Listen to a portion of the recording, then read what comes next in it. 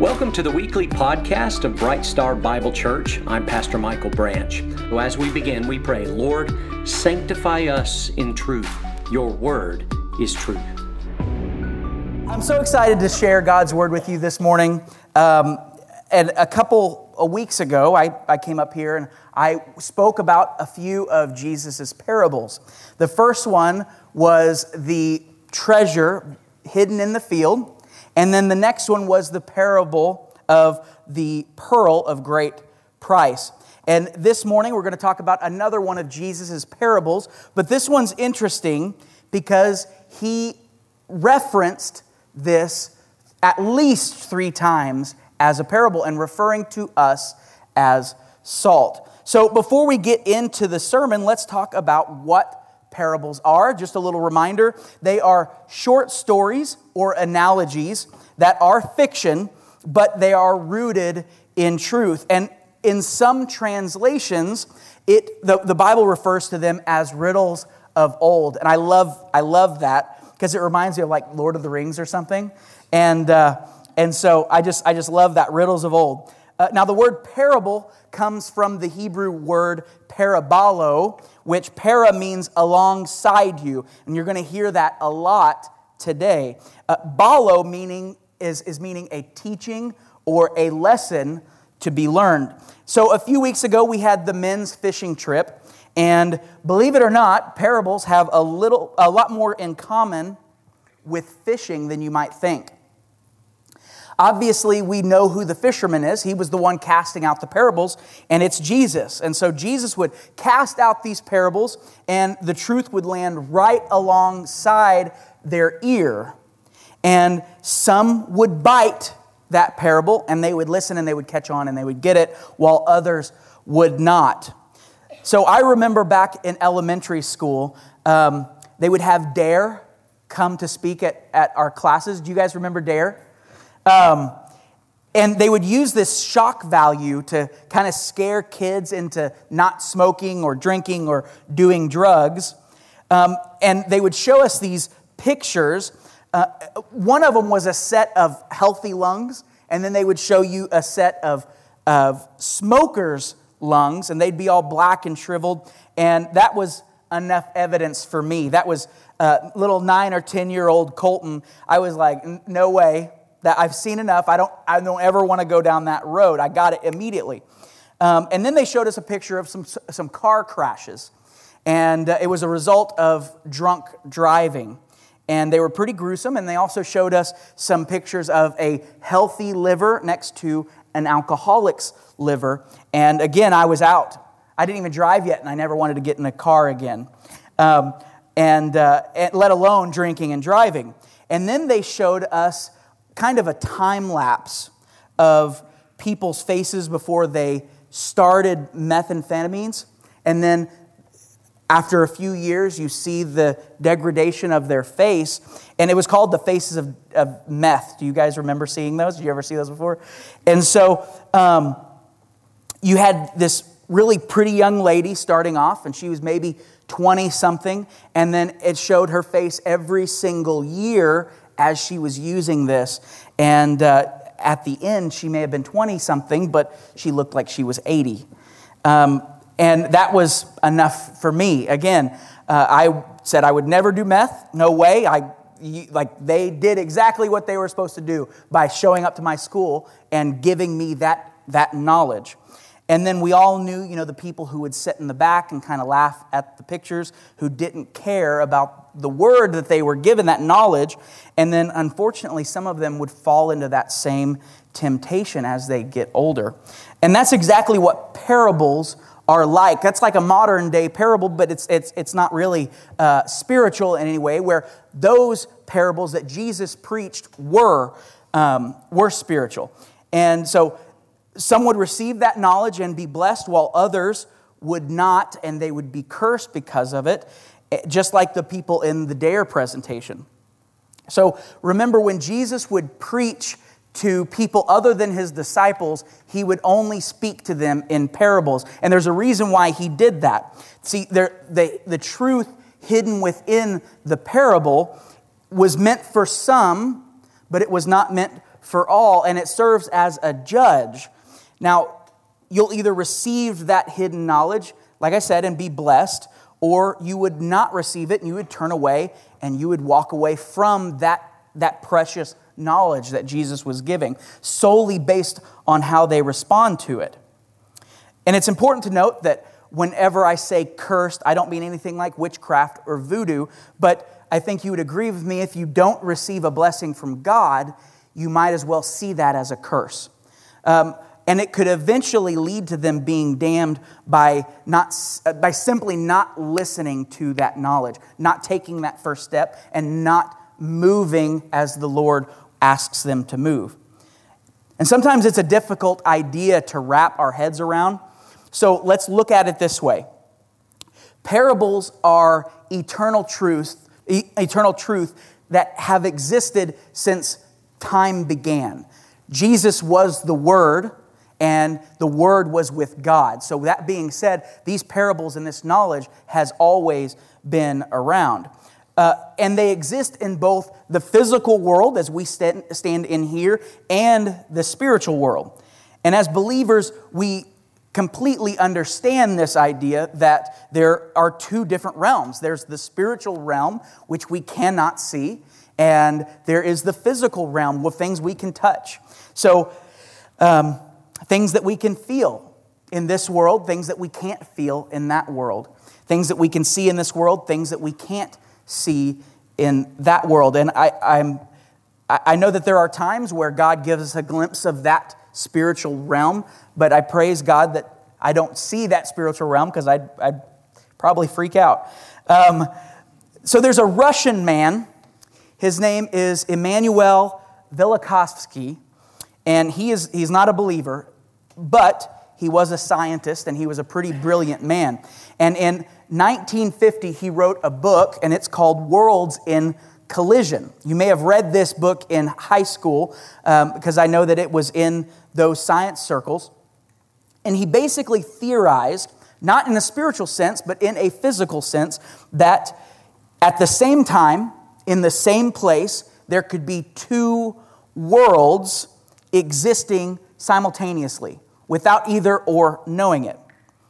He said that as we're sitting here in this basketball gym right now, there could possibly be a train going right through it, and that train would have their own passengers and their own schedules and their own jobs and everything like we live our lives now. It could be the other way, just in a different world or realm.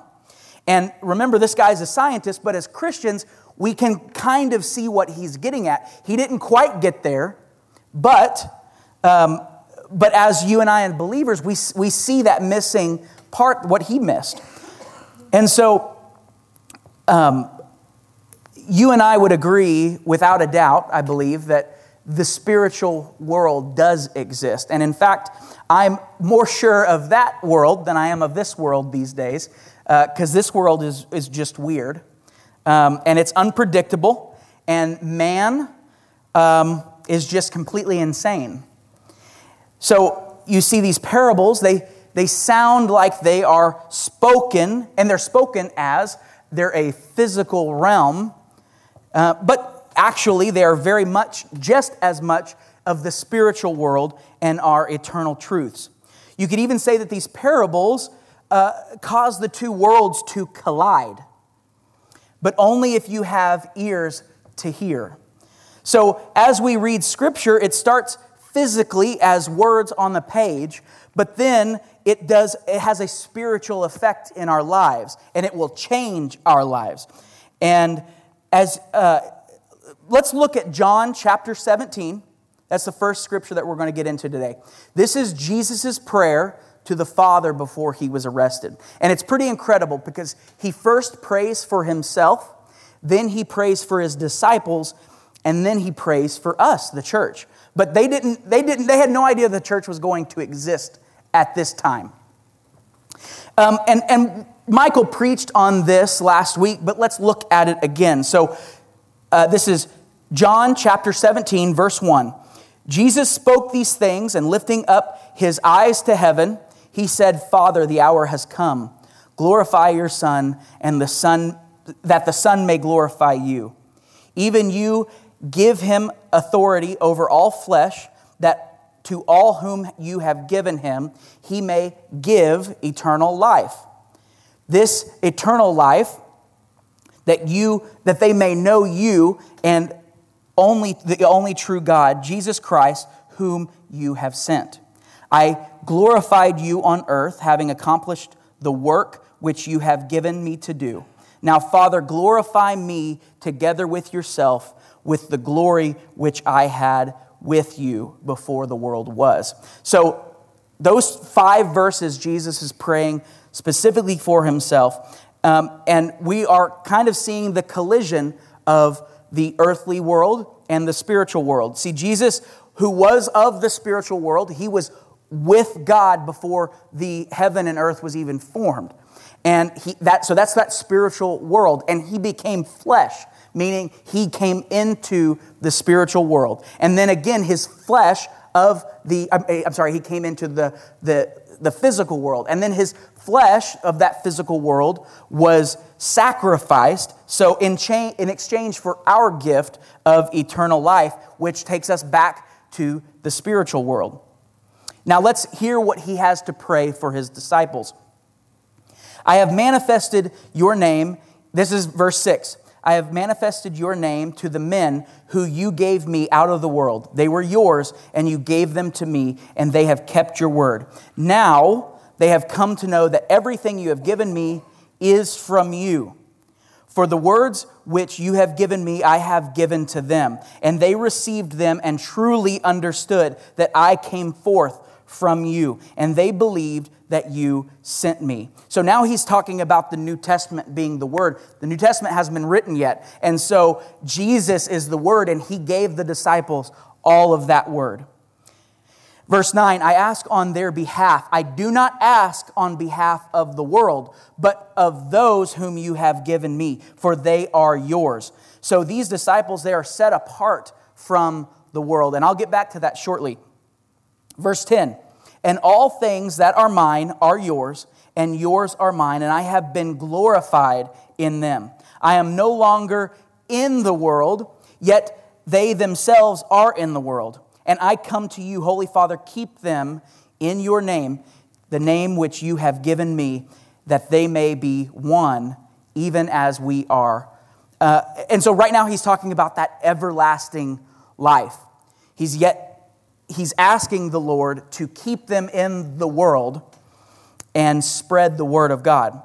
Verse 12, while I was with them, I was keeping them in your name, which you have given me, and I guarded them, and not one of them perished, but the son of perdition, so that the scripture would be fulfilled. But now I come to you, and these things I speak in the world, so that they may have joy made full in themselves. I have given them your word, and the world has hated them, because they are not of the world, even as I am not of the world. I do not ask you to take them out of the world, but keep them from the evil one. So again, Jesus knows that the disciples must remain in the world and take the word with them. Otherwise, if it was a snap like that and they went into heaven with him, then we wouldn't have the New Testament. We wouldn't have this today. So now we're starting back at verse 16. They are not of the world, as I am not of the world. Sanctify them in the truth. Your word is truth. As you sent me into the world, I also have sent them into the world. For their sakes I sanctify myself, that they themselves also may be sanctified in truth. So remember, all of those were speaking specifically for the disciples. But as Gentiles, watch this. This is the best part. Verse 20. I do not ask on behalf of these alone, but for those also who believe in me through their word, that they all may be one, even as you, Father, are in me, and I in you, that they also may be in us, so that the world may believe that you sent me. So everything in those last two verses, everything he just prayed now gives us that same prayer as the disciples. So that's I just get chills and I get excited about that because we are his disciples and we're meant to do the same exact thing that he had sent them to do. So let's go back to verse 15 though. I do not ask you to take them out of the world. And it would be so nice. I'm kind of joking, but it would be so nice if Jesus hadn't prayed that part of the prayer. And as soon as you accept Jesus as your Lord and Savior, you do disappear. Just bam, you're gone. You never have to deal with any of that pain and that heartache of the world again. But we have work to do. So this morning we're going to talk about that work and what it is we're meant to do. And we're going to talk about that parable. And that parable is being salt of the earth. Now what's interesting, like I said before, is that there's 3 separate instances that Jesus used this imagery, referring to us as salt. And Jesus would start by saying something that everyone can agree with. It's kind of funny because in one of the verses that we'll cover today, he starts by saying, salt is good. And so that would kind of get everybody's attention. And at that time, salt was a very precious commodity. And so everyone would say, well, yeah, salt is good. And how can anyone disagree with that? And then, because it's so obvious, their ears have been perked and they're listening to what he has to say next. So, to kind of start off this parable, let's turn to Matthew chapter 5, verse 13. Matthew chapter 5, verse 13. You are the salt of the earth, but if the salt has become tasteless, how can it be made salty again? It is no longer good for anything except to be thrown out and trampled underfoot by men. So this scripture in Matthew is specifically a parable that Jesus preached on the sermon, or in the Sermon on the Mount, and we will come back to that one. It's a very, very important one. Now let's go to Luke chapter 14, verse 34. Unlike Mike, I'm going to give you guys some time to turn there. So Luke chapter 14, verse 34. Therefore, salt is good. But even if salt has become tasteless, with what will it be seasoned? This is verse 35. It is useless either for the soil or the manure pile, so it is thrown out. The one who has ears, let him hear. Now, this was a separate occasion that Jesus spoke about and referenced salt. And then this is the third one, Mark chapter 9, verse 50. Mark chapter 9, verse 50. This is the one I was talking about earlier. He says, salt is good, but if the salt becomes unsalty, with what will you make it salty again? Have salt in yourselves and have peace with one another. Now, I've in my research of putting this sermon together, I noticed that a lot of pastors stop right there and kind of ignore everything that comes before it. And specifically this one, it's pretty important. So let's go just a couple verses back before Jesus says this about salt. And this is one of the many passages that Jesus preached on hell. And that's something that you don't hear in many churches these days, is pastors preaching on hell or sin. And I've even heard pastors say, well, we don't want to preach on sin or hell. We don't want to preach anything negative. We just want to preach on the words of Jesus, his love and his mercy. Well, let me tell you, if you go to BibleHub.com, this is not a paid advertisement, by the way, but if you go to BibleHub.com and search for the word hell, you will find that about 80% of the verses that come up are Jesus' words, his sermons that he preached. And he actually preached on hell more than any other person in Scripture. And if you search for sin, about 50% of the verses that come up are from Jesus' sermons as well. So it's funny that, to me, that it's almost impossible to find a sermon about either one of those topics today. But that's not how we do it here at Bright Star Bible Church. So we're going to look at the full sermon of hell in full. And that starts at Mark chapter 9, verse 42.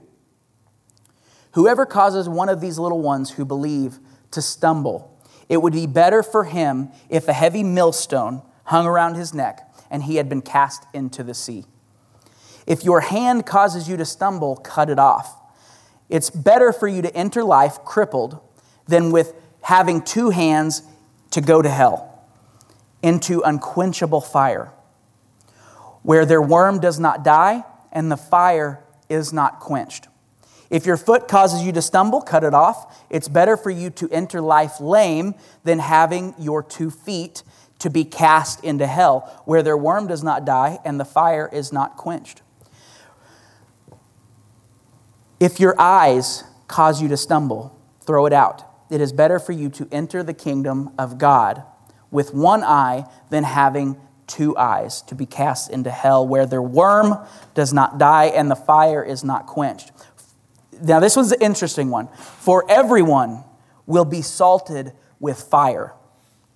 Salt is good, but if salt becomes unsalty, what will you make it salty again? Have salt in yourselves and be at peace with one another. Now, I seriously discourage any of kind of self-mutilation. Do not do that. That's not what the Lord is telling you to do.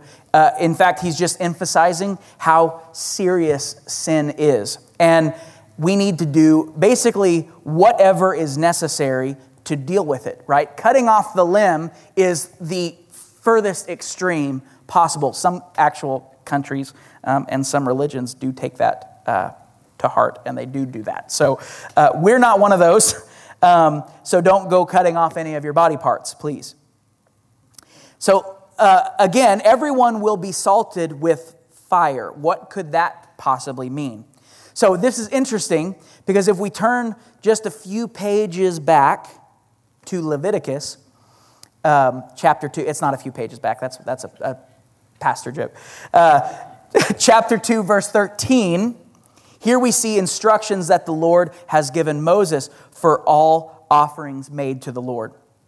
In Leviticus chapter 2, verse 13, every grain offering is yours. Moreover, you shall season it with salt, so that the salt of the covenant for your God shall not be lacking from your grain offering. With all your offerings, you shall offer salt. So this verse about being salted in fire is pretty difficult to understand. But as believers, we are purified through suffering and persecution, the same as burnt offerings. There are some churches that might preach that if you become a Christian, as long as you have enough faith, that you're going to walk a bed of roses and that a Christian life is going to be simple and easy. And that is just not the truth. God does not intend for us to live a bed of roses. It's a long and it's a difficult road to travel, and it teaches us that we must lean on Christ alone, because without Him, we can't endure the hardships of this world. We can't do it without it. And that's okay. These tribulations that we endure are meant to sharpen us. Something that Brett and I had talked about is iron sharpening iron. And that doesn't feel good. It hurts. It's painful. But they teach us to lean on Christ. You see, every trial and tribulation that we go to, it brings us closer and closer to Christ. Because if you've ever been through tribulation, you know that this pride saying, I can make it, I can do it on my own, you'll get stomped out pretty quick. So Jesus, this is interesting, Jesus told Peter that Satan would come for you. And what Jesus didn't say is that I'm going to stop him, right? He says, I'm going to strengthen you. I'm going to hold you up. It was absolutely, positively necessary for Peter to betray Christ. And when Jesus said, all of you will betray me, what did Peter say? Not me, Lord. I'm loyal. I have what it takes. I've got the right stuff. Let me show you how great I can be for you. Listen, Peter had to be emptied. He had to be humbled. He had to be crushed with such heart-wrenching pain so that the Lord could use him. Now, my prayer for all of you is that you leave here either happy as can be, ready to go into the world and be salty, or you're completely angry with me for some of the things that I preach, and we can talk about that. And I would love to talk about that. But I will have failed all of you today if you walk out of here with no change of heart. Just ho-hum. So let's get back to the original parable from the Sermon on the Mount. That's Matthew 5:13.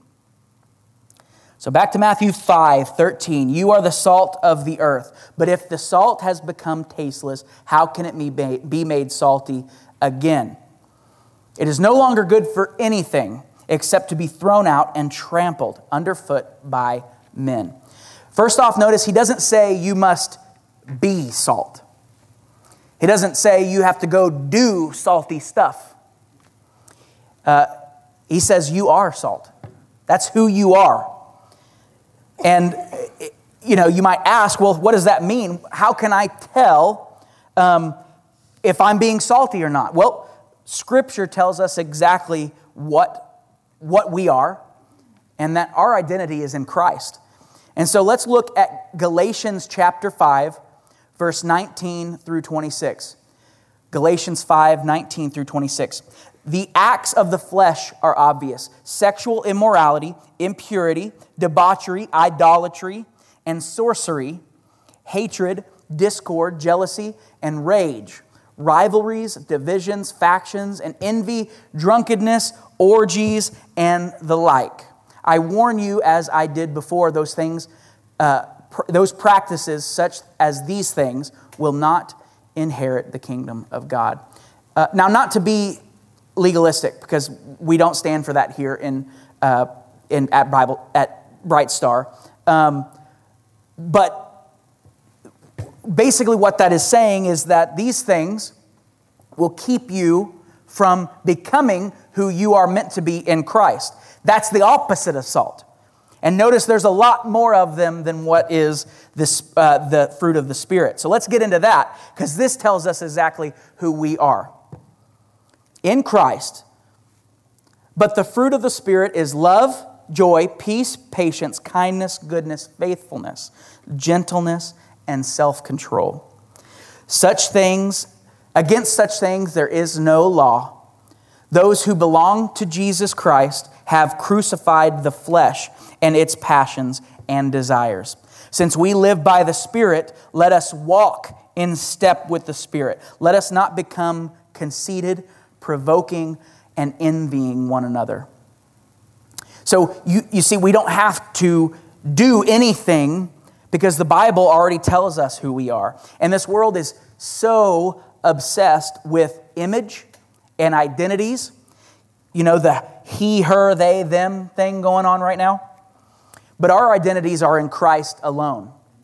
And we had a conversation before I started the sermon, and it went very much that way. I don't care if you were a thief. You're not a thief anymore. I don't care if you were addicted to pornography. You're not an addict anymore.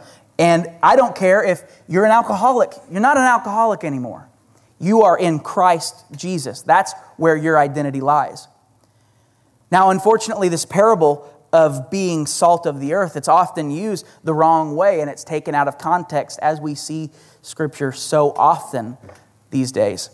It's often used to promote a sort of militant Christianity. The idea that we have to go out there and we have to change the world, and that we have to have Jesus marches, and that we have to preach in the streets, and that we have to witness to everybody, which I would say none of those things are bad. But let's look at this Scripture deeper like we did last time. First, we need to talk about what salt is. So salt was a very valuable commodity in ancient times. In fact, to the Romans, it was more valuable than gold because it was so difficult to obtain. See, they would have to go to the Dead Sea and they would have to scoop this salt out and let the water evaporate, and then there the salt is, but it's diluted, it's got nastiness in it, and so you'd go to the market, you'd buy a bag of salt, and sometimes it's really salty, and sometimes it's not salt at all, because salt is completely pure. See, you cannot make salt not salt. If something gets into it and dilutes it, it's not salt anymore. And at the same time, you couldn't live without salt.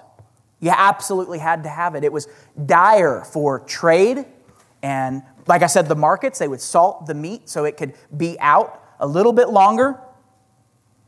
And we all know that salt has certain qualities. First, and the most obvious use for it is flavoring food and giving it taste. And in the military, if any of you have ever been in the military, they give us MREs, and some of them are pretty delicious, while others are the complete opposite. And especially after sitting out in the hot sun all day, amen? And if you've ever had an MRE, you know that they give you a little baggie of goodies. And in that baggie of odds and ends, they give you a nice big pack of salt. Because you can make just about anything taste better with just a little bit. So second, salt is a preservative. It keeps food from going bad, and it slows rot and decay. They would even sprinkle salt on human and animal feces to kill the odor. They would throw it in the streets, and it would keep weeds from growing in between the stones. And even today, they still some cultures still do this. But whenever a baby is born, they will powder it with salt to kill all kinds of unwanted things at bay. And that's basically what they use with salt. It had so many. It was like the multi-tool of the ancient times. You could do all kinds of stuff with it. And like I said, salt is absolutely pure. It can only be diluted with other substances. Whether it's good or bad, it might just become seasoning, but it's no longer salt. So the believer is a person who should restrain corruption with those around them just by being you. Just by being who the Lord tells you you are. You see, no matter where we are in the world, our influence makes the world just a little bit better. Just a little bit more palatable. And our influence, by its very nature, should simply promote holiness and purity. But what does it mean to be holy? Because whenever I think of holy, all I can think of is the Lord. I can't think of anything else. So my definition of holiness is to love God as He loves Himself. And laying down ourselves in devotion to God. That is what we have to promote by our very nature. When we walk in the room, we should be the shining light on the hill. Just by our nature. We're not just rule keepers, though. We should still have a sense of obedience and following the Lord's law. But our lives are more than just obedience. It should reflect His beauty as well. We are but servants of the Lord, reflecting His Spirit and His influence to those around us. We are so concerned with doing, when we really need to be concerned with being. Listen to me, husbands. Our problems with our marriages exist simply because we are not like Jesus in every aspect of our lives. In fact, every problem that you deal with on a daily basis is because we are not enough like Jesus. You must pursue God so that you will be transformed by Him. And that's where the fruit of the Spirit comes from. That's where that peace, love, joy, gentleness comes from. You are the salt of the earth, but if the salt becomes tasteless, how can it be made salty again? Like I said, salt is pure, and it's impossible for it to become pure. So what is Jesus saying here? You see, if salt becomes unsalty or tasteless, it's no longer salt. And salt has certain characteristics, and we talked about those. So how does that apply to you and me? Jesus is saying that genuine discipleship, the disciple that can impact this world, who can purify it and give it taste and flavor, that disciple has certain characteristics. So what are those characteristics? Unfortunately, this parable, it's always being separated again from the text before it. And the text that comes before it, we find all of the characteristics to be the disciple that God can use to change the world. They're called Beatitudes, and we can look at those now. This is Matthew chapter 5, verse 3. Blessed are the poor in spirit, for theirs is the kingdom of heaven. See, notice that God doesn't call on the wise or the noble or the people who know everything, people who have these perfect lives, because you can't be a tool for God unless you completely empty yourself. And that is the mark of Christianity. Prosperity preachers will teach that God wants nothing more than for you to be prosperous and healthy, and as long as you have enough faith, you'll never fall upon hardship. But that couldn't be further from the truth. It's a complete lie, because life here on earth is not our goal. This easy life, that's not what we should be searching for. Our goal is to be like Christ and to be servants of God.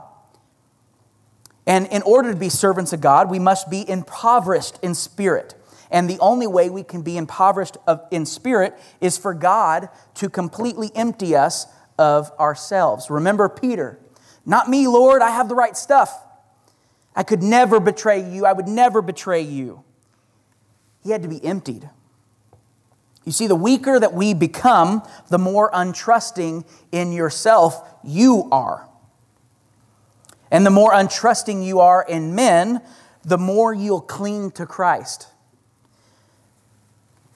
If you are poor in spirit, therefore you are salt. Blessed are those who mourn. This is verse 4. They shall be comforted. So this is interesting because the Christian life is full of paradoxes. We were just talking about joy. Joy only second to love, by the way. You're going to heaven, Jesus says, but he also says you don't even know the way. But then he says, I'm the way. And you are to be full of joy, but we're supposed to mourn. You have nothing, therefore you have everything. How does that even work? Here's how it works. By cultivating a relationship with Jesus Christ, His light, the more you'll start to see the sin in your own life, and the more you'll start to see the sin around you in your life, and it will lead you to mourning. Did you know that you can be so far away from Christ's light that you can actually practice sin and be completely blind to it? I've been there myself. I've seen it in my own life. And I mourn because of it. This morning I was listening to worship on my drive-in. And I could barely see because the tears were just pouring out of my eyes. And it's this weird mixed emotion of I mourn for what I had to go through, but I am so joyful that Christ pulled me out of it. Amen. Blessed are the gentle, for they shall inherit the earth. In Psalms 37, I wish we could get into this one. I don't have quite enough time. But write this down and read this one on your own. In Psalms 37, we see a beautiful imagery of those who trust the Lord and remain calm and righteous, even when the wicked ones plot against them. And it talks about the Lord's justice being brought upon the wicked ones who come after them. And it teaches that the gentle will abide in the Lord forever. Write that one down, please, and read through that one because it's fantastic, but it's pretty long. Verse 6, blessed are those who hunger and thirst for righteousness, for they shall be satisfied. See, don't hunger and thirst to be something. Long to be righteous as the Lord is righteous. If you have trusted in Christ, you have already been justified and have already been declared righteous. But walk in that righteousness. Know His commandments and follow them with all of your heart. Seek Him more and be like Him. And never, ever be content with where you are in your relationship with Christ. It's so easy to get complacent. Long for that. Because Jesus sets the bar, and it's an unreachable bar. So we just got to keep going. Verse 7, blessed are the merciful, for they shall receive mercy. Mercy is difficult, especially in the world that we live in today. And in fact, this is something that I struggle with daily. But we have to be merciful. Because if there's no mercy for them, how can there be mercy for us? One of the pastors that I watched when preparing for this sermon, he said that he was going to a church and there was a person in the church who had done absolutely terrible things. It was a woman, and everyone in the church knew about it. And they had an invitation to come up and ask for prayer. And after he got done speaking, she starts walking up. And he went down and he prayed for her. And everyone in the church was disgusted by it. And they asked, one person asked them, how can you pray for her? And he turned and said, I have to pray for her. Our most righteous moments are only good enough to send us to hell. So praise the Lord for His mercy, huh? Blessed are the pure in heart, for they shall see God. Listen, do you guys know how gold is refined? It's pretty interesting. First, they dig up the gold ore down deep in the earth, and they bring it up, and they take this ore, and they heat it up until it comes to a boil. And the impurities start to bubble up to the top. They start to come to the surface. And then they remove it and they allow it to cool. And in doing so, it becomes more pure than it was before. And then guess what they do next? They put it back in the forge. They heat it up, just as before, and it starts to boil. And the more impurities start to be boiled out. And they will do this over and over again. Sometimes they only have to do it a couple times. But for others, they have to do it many, many times. So last night, I actually had dinner with my brothers, which is not something that we get to do very often. So it was a blessing to do that. My brother Corey asked me if you could go back and do it all over again. Start from the very beginning. Do it all over again. What would you change? And I sat back and I thought about it a little bit. And I said, Corey, do you know how they refine gold? And I told him the story just as I told you how they do it. And then I told him I wouldn't change a thing. See, I've done some pretty terrible things in my life. But had those not happened, I probably wouldn't be here right now. Lord knows where I would be. You see, God has been refining me and refining us since the day we were born. And He's still doing it today. And you'll never be 100% gold. Maybe 99.999%. I don't know if we'll ever get there either. But what I'm telling you is that I'm not completely pure of heart, and God is still refining me today. But we can look at it this way. Blessed are those who have no competing loyalties in their heart. Think of it that way. And we all have those competing loyalties. We got work, right? We've got the things that we cling to, that we find our identity in. Let it go. Let it go. You are salt. You are meant to be salt. That is your job. I hate my competing loyalties. My ideas that I have to please people that I'm around and that I have to look cool or impress people. We all have them. The only way that we can remove those competing loyalties, well, let me rephrase that. The only way God can remove those competing loyalties in our heart is by putting us back in the forge. Blessed are the peacemakers, for they shall be called sons of God. So I was in the Marine Corps, so I'm very familiar with war and training for war and guns and the cool stuff that, the guys like. So peacemakers is not something that comes naturally for me. But don't get it twisted. Peacefulness is not to be confused with acceptance of sin.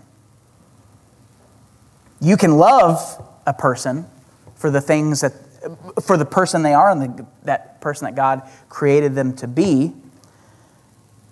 But don't get that twisted. It's not acceptance of sin. However, Jesus does tell us to love and pray for our enemies. And it's a difficult one, I know. Like I said, I struggle with it myself. And there's nothing I would want more than my enemies to be brought to justice. But the Bible tells us that justice is the Lord's. It's not ours. Now the last one, it's kind of a two-part combo, if you will. Blessed are those who have been persecuted for the sake of righteousness, for theirs is the kingdom of heaven. Blessed are you when people insult you and persecute you and falsely say all kinds of evil against you because of me. You see, our influence of love, joy, peace, patience, kindness, goodness, faithfulness, gentleness, and self-control, this is the righteousness that we live by. It will bring us persecution, and it already has. It's already started. We will be rejected because he was rejected, but we will be blessed because of that rejection. However, our influence does slow the rot and decay of our society. We are the single most precious commodity this world has. And yet we are seeing Christians persecuted all over the world. Canada, just north to us, has ordered the shutdown of all churches, and since, a few months ago, we've already seen at least four pastors arrested for simply holding church service. And I believe that there will be more to come, and I believe that it will not be abroad, but it'll be right here in our own country. Here's the painful part, is that there are still churches shut down today in America simply to be politically correct. Not because they have to. Things are kind of opening up. But just to be politically correct. But Scripture tells us that that's going to be more frequent. It's going to happen more often. We're going to see it get worse. And there will come a time when government will try to dictate what we can and cannot preach about. But I stand up here speaking for both Michael and myself to give you our word that we will continue preaching the truth of God's word till the end. Whether we are a church underground, or we're arrested, or even martyred for preaching the truth. But you must continue to be salt. When social media is rampant with ungodly thoughts and posts, we must remain salt. And when our political leaders are standing up for everything that we know is wrong, we must remain salt. And when our schools are being infiltrated with unbiblical ideas and teachings, we must remain the salt. And when evil creeps into our communities, we must remain the salt.